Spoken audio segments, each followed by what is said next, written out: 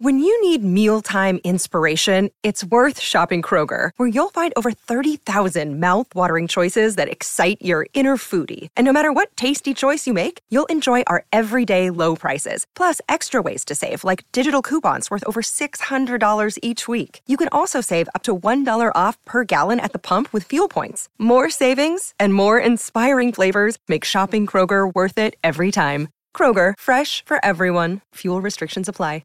Another day is here, and you're ready for it. What to wear? Check. Breakfast, lunch, and dinner? Check. Planning for what's next and how to save for it? That's where Bank of America can help. For your financial to-dos, Bank of America has experts ready to help get you closer to your goals. Get started at one of our local financial centers or 24/7 in our mobile banking app. Find a location near you at bankofamerica.com/talktous. What would you like the power to do? Mobile banking requires downloading the app and is only available for select devices. Message and data rates may apply. Bank of America N.A., member FDIC.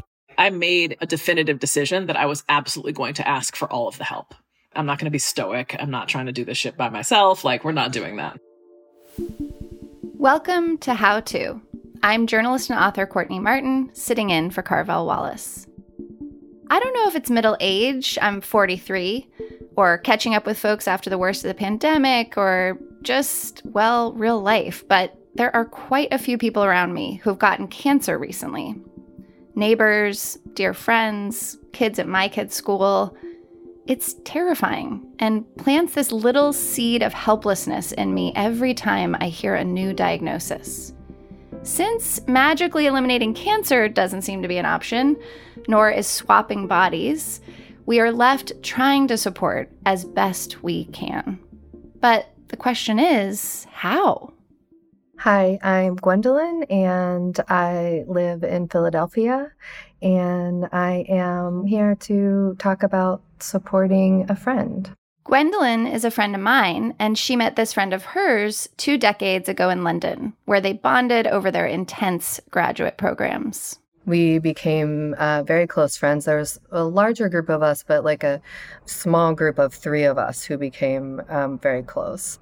Does a quintessential story come to mind when you think about, I think about like often people get tattoos together or like, in these like intense moments when you're in some sort of crucible, like an intense academic program, like, or was there a late night you remember that you're like, that's when we realized we were in it for life?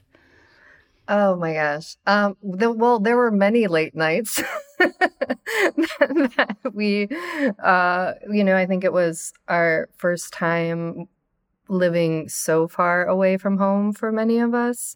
We were both coming out or had recently come out. We also bonded over like the political situation, right? It was right after September 11th.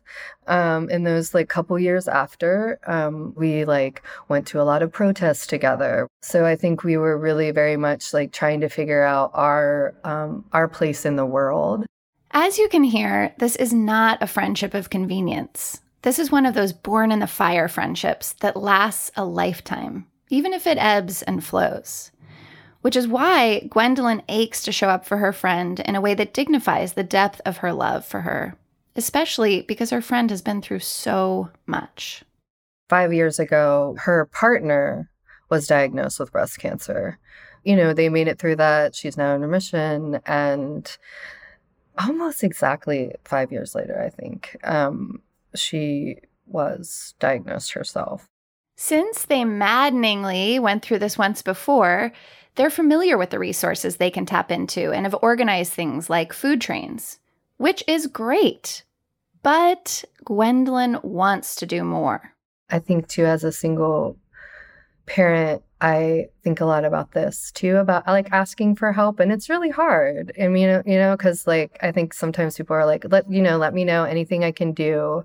And it's hard, like when it comes down to it, like what could you do that is important, that would feel like support.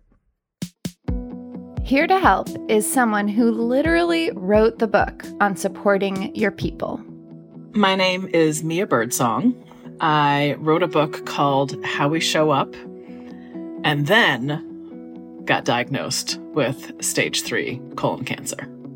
Now, Mia is another dear friend of mine. And when she was diagnosed, I experienced all those feelings Gwendolyn was just voicing. I wanted to help, but I didn't want to burden Mia with managing my help. Very few people know what they need from friends when they're facing down chemo. And even if they do, they definitely don't need to communicate it 50 times to all the people sending that inane text that we've all sent, "Let me know how I can help." However, Mia did not fall into that common cancer quagmire. She came up with something better. And her approach isn't just healing for a friend facing cancer, it's instructive for all kinds of moments when we need to show up for our people, or be vulnerable enough to admit that we are the ones who need people to show up for us. Stick around for a masterclass in helping and being helped, which is, of course, to say loving and being loved. Turns out it's core to absolutely everything.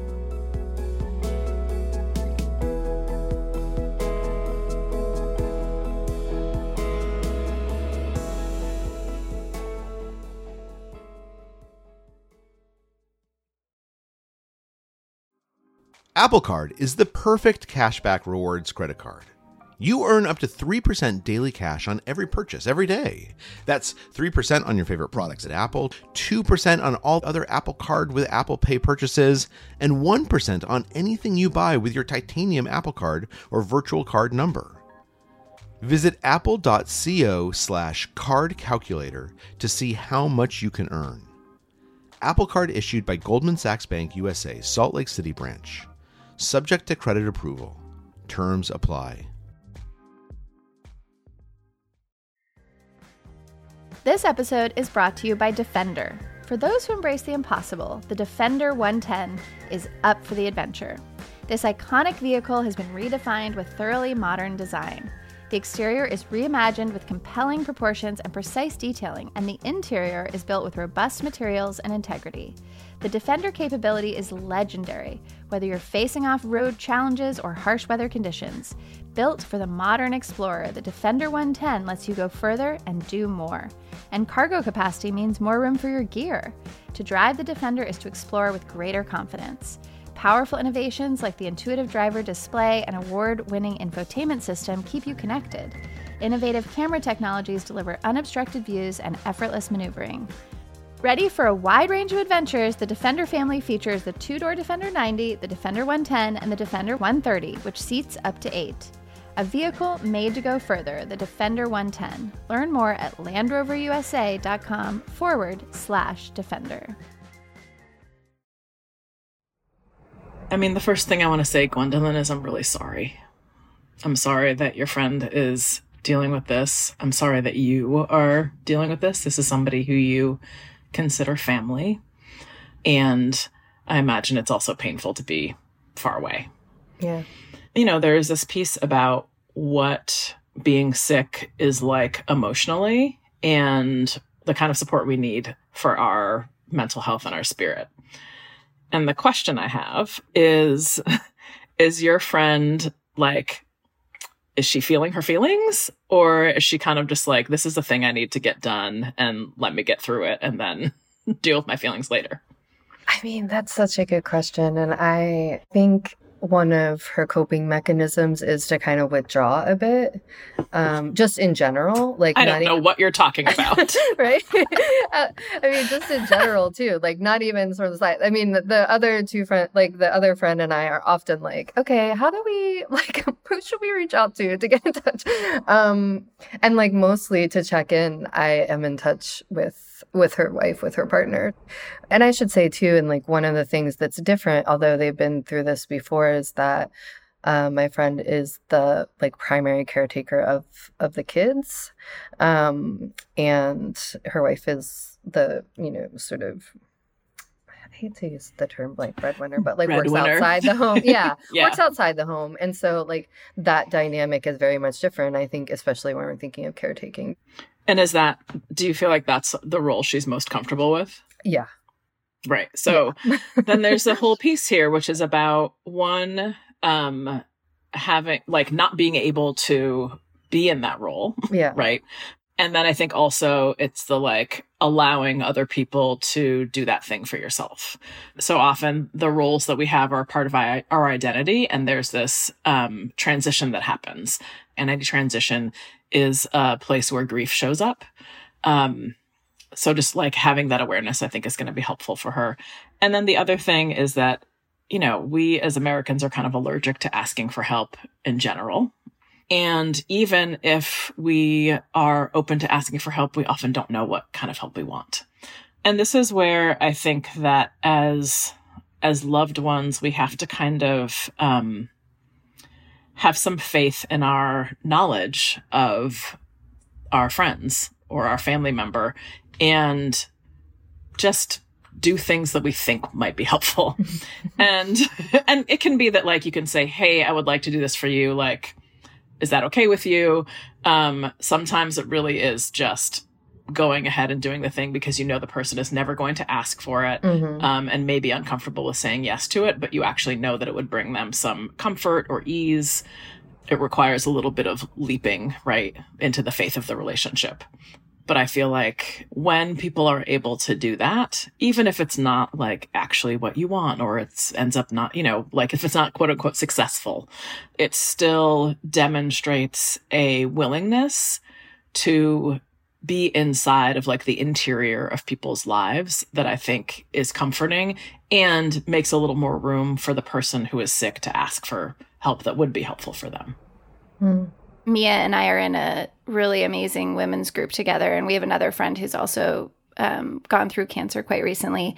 And I remember when she did her last treatment and she came to women's group, we sort of did a toast, and we were talking about how wise and strong she is, all of which is absolutely true. And she wisely sort of made space for, yeah, and my body's different, and I'm still in pain, and I'm really frustrated, and I'm still figuring things out. And so I think there's something there, it seems to me, about not making the cancer patient into the hero who like feels some pressure to be like, yes, I'm so wise now, or just act super strong throughout the whole thing or super articulate about it. Yeah. And I think that that's hard because so much of the rhetoric that cancer patients put forward is about like their hero status. We have these very like simplistic, unnuanced approaches to thinking about and talking about cancer. Like cancer is the enemy, right? Like all of the like fuck cancer bumper stickers, whatevers, right, that come up. I'm like, cancer is your own body cells. To be clear, like I do not like it. Like I did not want it, but it's my own self. And in some ways for me, I was like, it's a part of myself. You know, we all have parts of ourselves that like we don't like, right? We have parts of ourselves that are harmful or damaged or traumatized that show up in ways that are harmful or traumatizing or like not in alignment with, you know, our integrity. And that's how I thought about cancer.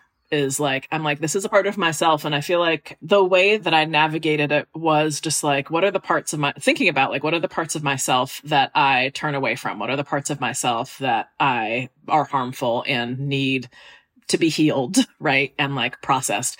But, you know, for some people, they need to be all fuck cancer. And like, I think it's really about like following the lead of the person. It's also making me think, Mia, you know, we were talking about how these two partners have both had breast cancer now, and that's great experience. On the other hand, it reminds us that each person experiences an illness totally differently. And so it's important to have kind of this toolbox, and you have come up with such a creative toolbox, some of which I want us to get into, but also knowing different tools are going to work for different people, that no two people go through breast cancer in the same way. And so even though they know logistically what this is like, what kinds of treatments exist, probably, et cetera, the actual emotional experience and their needs and their ability to ask for what they need or even know what they need could be totally different.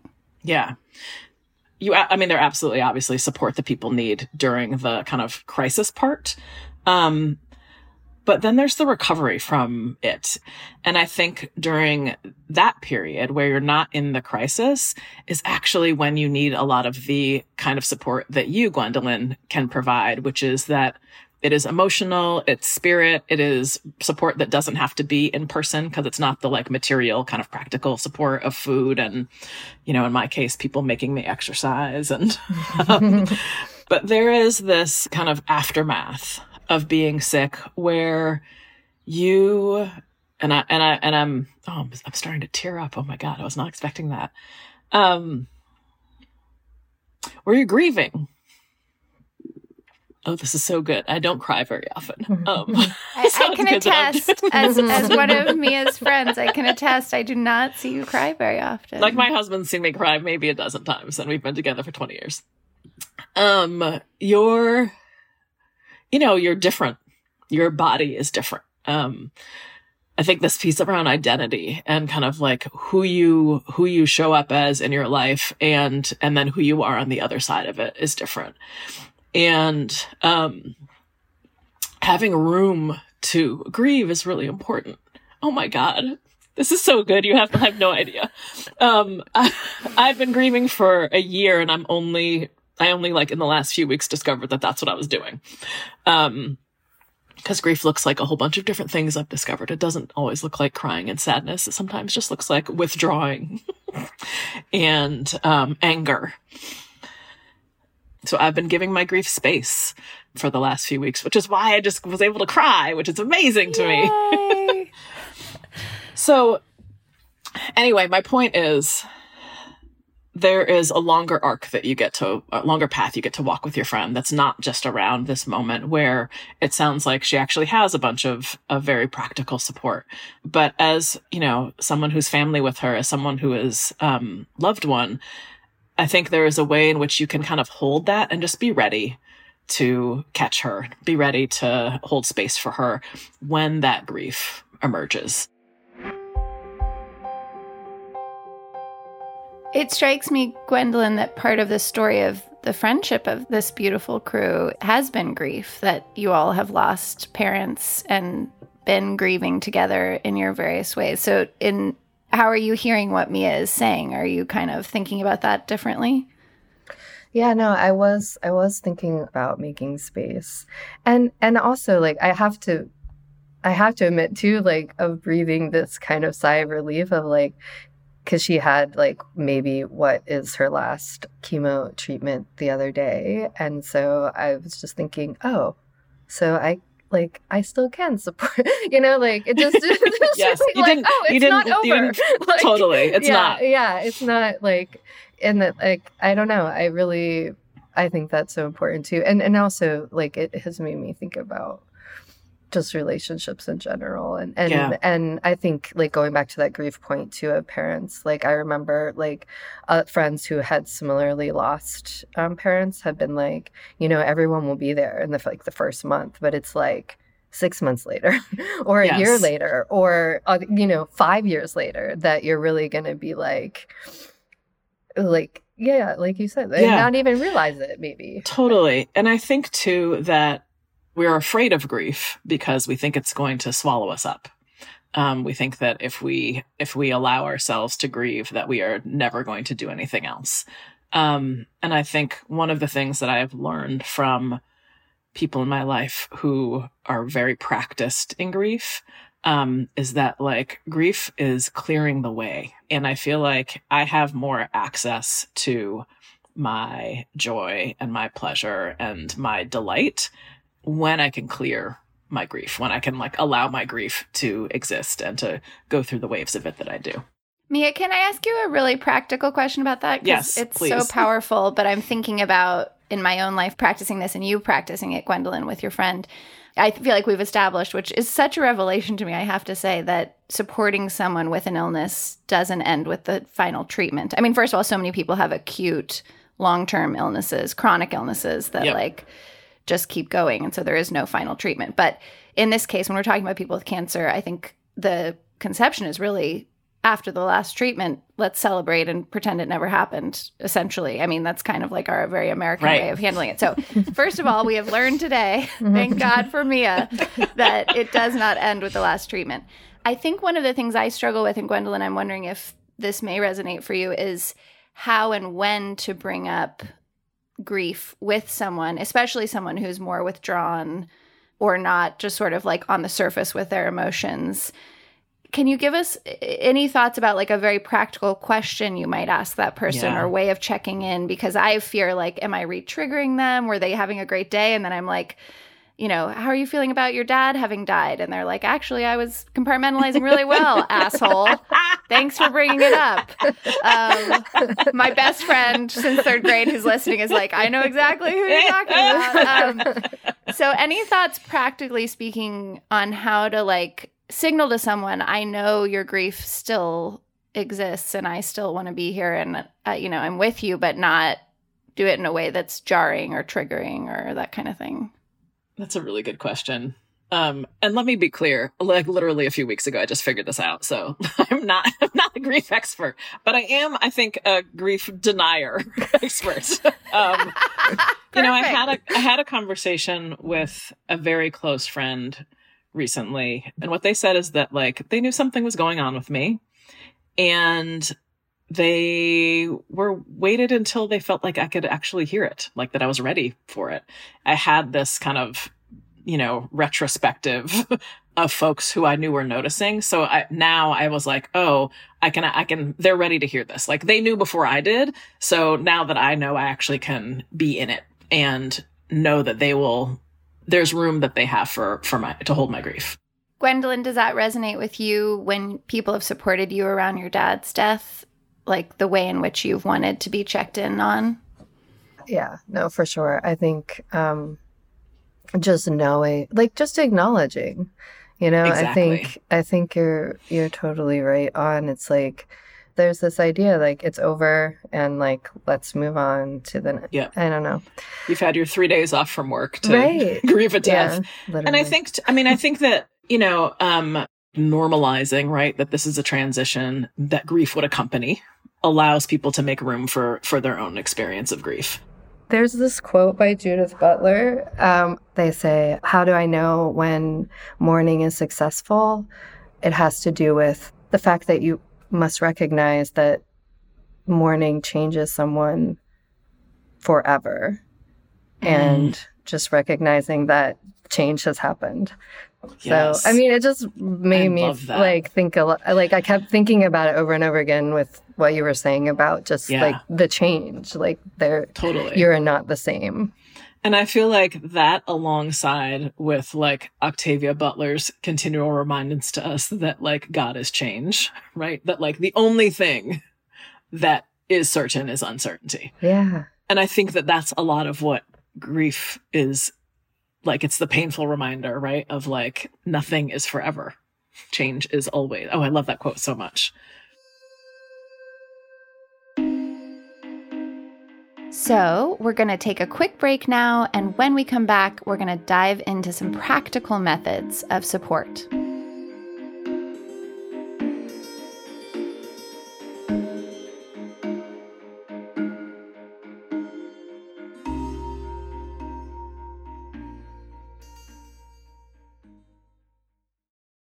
This episode is brought to you by Progressive Insurance. Hey, listeners, whether you love true crime or comedies, celebrity interviews, news, or even motivational speakers, you call the shots on what's in your podcast queue, right? And guess what? Now you can call the shots on your auto insurance, too. Enter the Name Your Price tool from Progressive. The Name Your Price tool puts you in charge of your auto insurance by working just the way it sounds. You tell Progressive how much you want to pay for car insurance. Then they'll show you a variety of coverages that fit within your budget, giving you options. Now, that's something you'll want to press play on. It's easy to start a quote, and you'll be able to choose the best option for you fast. It's just one of the many ways you can save with Progressive Insurance. Quote today at Progressive.com to try the Name Your Price tool for yourself and join over 28 million drivers who trust Progressive. Progressive Casualty Insurance Company and Affiliates. Price and coverage match limited by state law.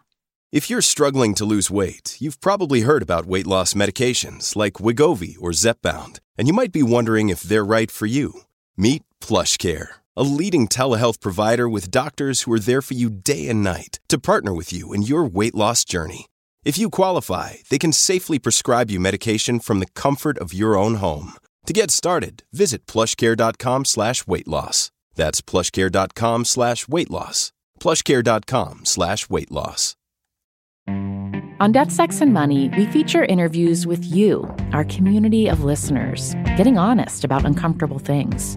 I developed an illness where it isn't safe for me to drive. A friend once said to me, "Sex is like air. You don't think about it until you're not getting enough." This is a similar sort of thing if you just replace sex with driving. Listen to Death, Sex, and Money wherever you get podcasts.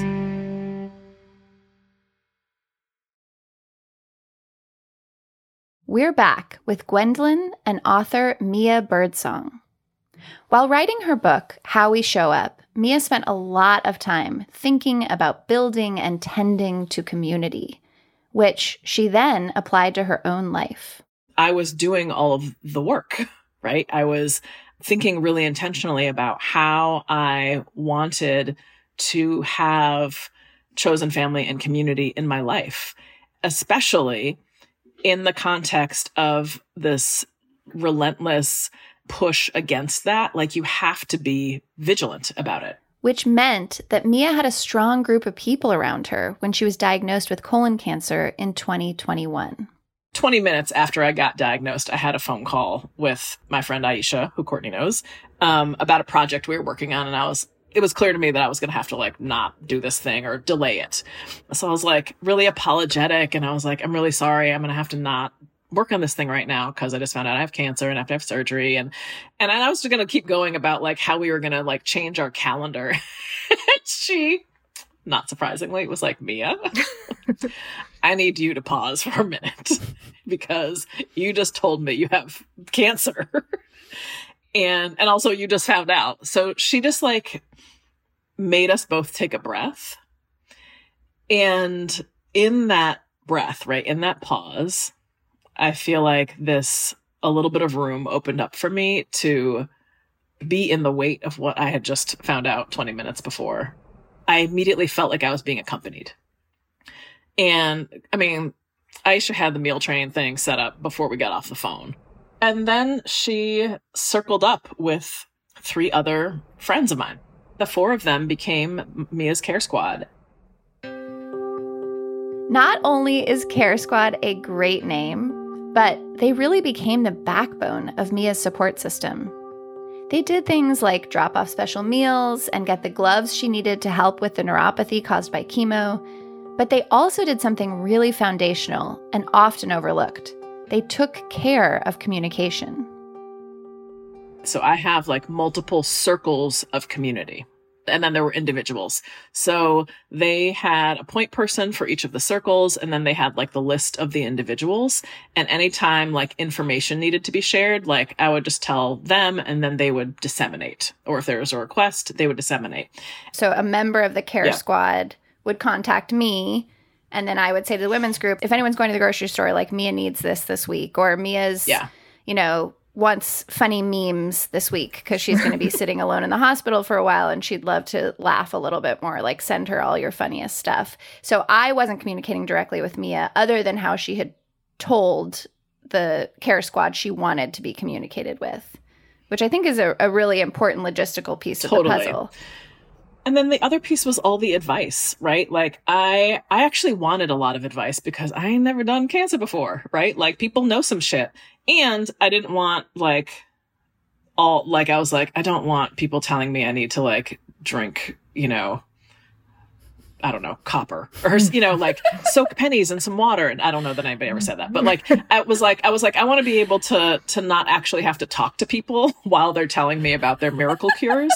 So we had a spreadsheet where everyone could put advice. And a lot of it was, there was a little bit of the miracle cure stuff, but mostly it was people who had cancer talking about stuff that worked for them. Or, it was amazing. It was actually super, super helpful to have a place to go for that advice.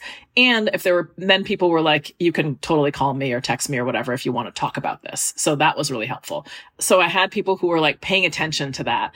I had an errand squad, right? So if I needed an errand run, there were all of these little practical things that I could make a request for. But so people got instruction, right? They knew what to do. People want to be useful, and it allowed them to be part of a thing where there was a system that was put in place that allowed them to take action. I could make requests without feeling like I was burdening an individual, right? Because I'm asking for something and I know that request goes out to dozens of people.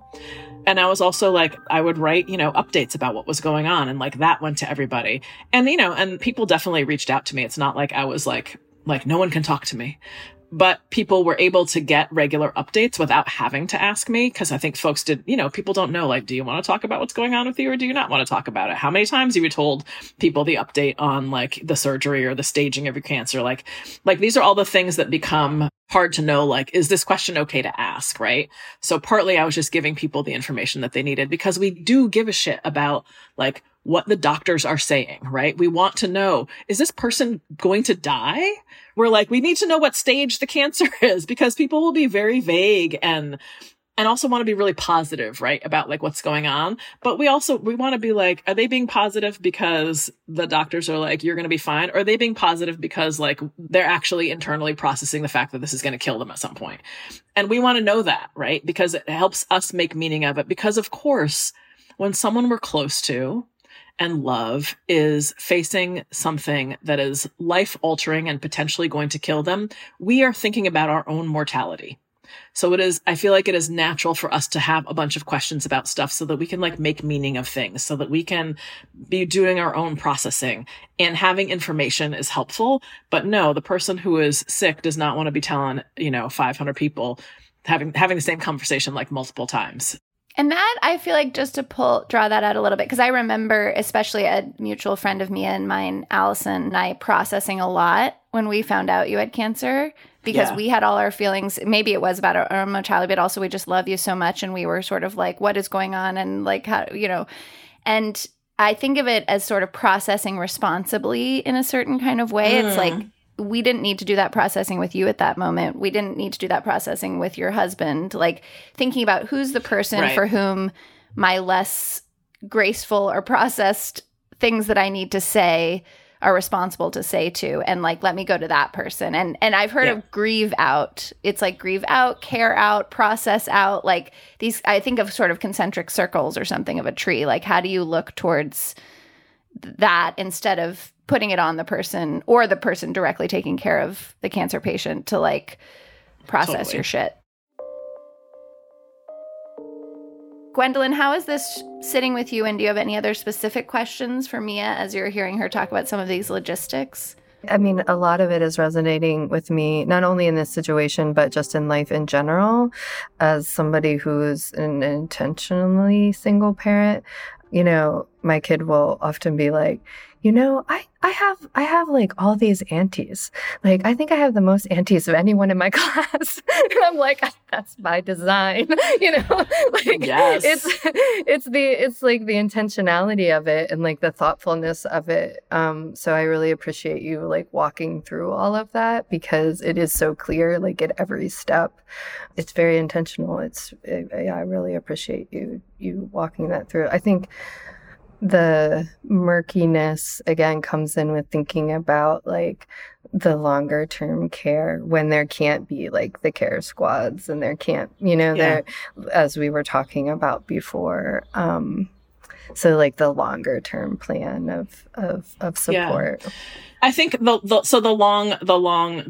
traveling with the person part, right, is like, so that there's the grief piece, but there also is the recognizing and helping them come to an understanding about how their body might be different and like how it means they might move through the world differently than they used to. And what it means to be able to help somebody come to that realization and then like be a person who knows that. I can imagine if I lived in a less bathroomed place, right? That what it would mean to support me now would mean that like, if my friends were like, hey, let's go do a thing, like they would make sure that there's a bathroom wherever we're going, right? There usually are, so I don't have to worry about it. But like, it's that kind of like thoughtfulness about the body that people occupy after illness, even if the treatment is done, that I think is also part of what comes up here. And I think for a lot of people who go through cancer, like there are often devastating things that like change them in really significant ways that are not supported by the world they walk through. And having people in their lives who know that, right, which is like how we should show up for anybody who has a disability, again, makes you feel more seen. It makes you feel like acknowledged. It makes you feel like it's easier to ask for the help you need. It's easier to not think of yourself as a burden. It allows you to like integrate the new identity you have much more easily when the people around you can see it and acknowledge that they see it. I love that. It was making me think about how we often talk about like curb cuts, which were a gift of the disability justice movement, make a city more navigable for everybody, makes it, you know, kids on scooters can get around the city, and like all these people that were not, you know, the original intention of that legislation and that design shift. And if we lived in a culture that supported everybody to ask for help, to receive help, to slow down, to, you know, that is good for people with cancer, but it would be good for literally everybody. This is just the society we should live in. I want to drill in a tiny bit more on, Mia, you said following the lead of the person, which I am really hearing. And I also have noticed a paradox, like when you're talking about Aisha showing up for you, if she had been following the lead in that first phone call, she might have been like, okay, Mia just wants to talk logistics. She's not ready to like take a breath. Let me just sort of follow her flow where she's at. So I think there's this interesting like following the lead and also knowing your person and insisting at certain moments on this might be uncomfortable, but for you, because you're thinking it's easier to be logistical right now, but I need you to pause. Yeah, I think it's actually, this is a great question. There's like a little bit of messiness here, right? There's a little bit of messiness around knowing when you like actually listen to what they say and when you're like, that sounds like some nonsense and I'm gonna do something else. There's so much faith and trust that's involved there. And I think that is really a place that happens, the thing that exists in the relationships where we have tended to them, where we have like built this knowing of each other, where we have gone through shit with each other before, right? And Gwendolyn, like, you have been family and chosen family, I feel like, you know, because I'm family with a lot of people who, like, I would not do very many things for. So chosen family is a particularly, like, potent kind of love and commitment. And you've been chosen family with her for more than 2 decades. And there is a knowing that you have that I think you can really like lean into and trust. And you all have grieved together before. You have grieved kind of existential crisis of 9/11. You have grieved the loss of parents with each other. I imagine you have grieved like other transitions. This is just like another flavor of grief that you all get to do together and to walk with each other through. And I think that really leaning into your heart knowing and your trust of that relationship is going to help you figure out what she needs, even if she doesn't tell you. I love that so much.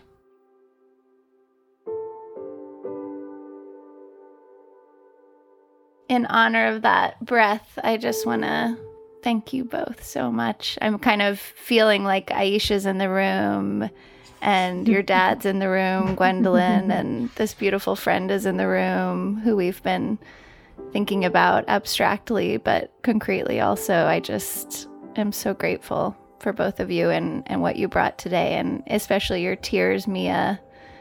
Oh God, thank you so much, y'all.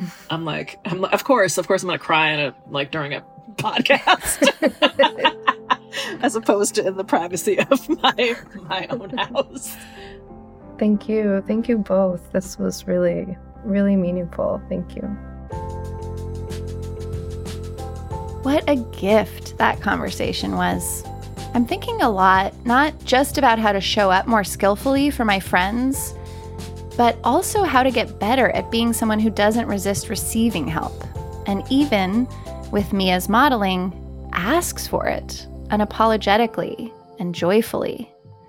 What a different world it would be if we were more discerning in how we showed up and more clear when we needed to be shown up for, you know? I think we can make that world, not with casseroles, but with community and courage. I mean, nothing wrong with casseroles, but we can do better. What about you? Do you need a little support? Send us a note at howto@slate.com or leave us a voicemail at 646 888-495-4001. And we might have you on the show. And if you like what you heard today, please give us a rating and a review and tell a friend. That helps us help more people. How To's executive producer is Derek John. Rosemary Belson, Kevin Bendis, and Jabari Butler produced this episode. Merritt Jacob is senior technical director. Charles Duhigg created the show. The great Carvel Wallace hosts the show. And I'm Courtney Martin. Thanks for listening.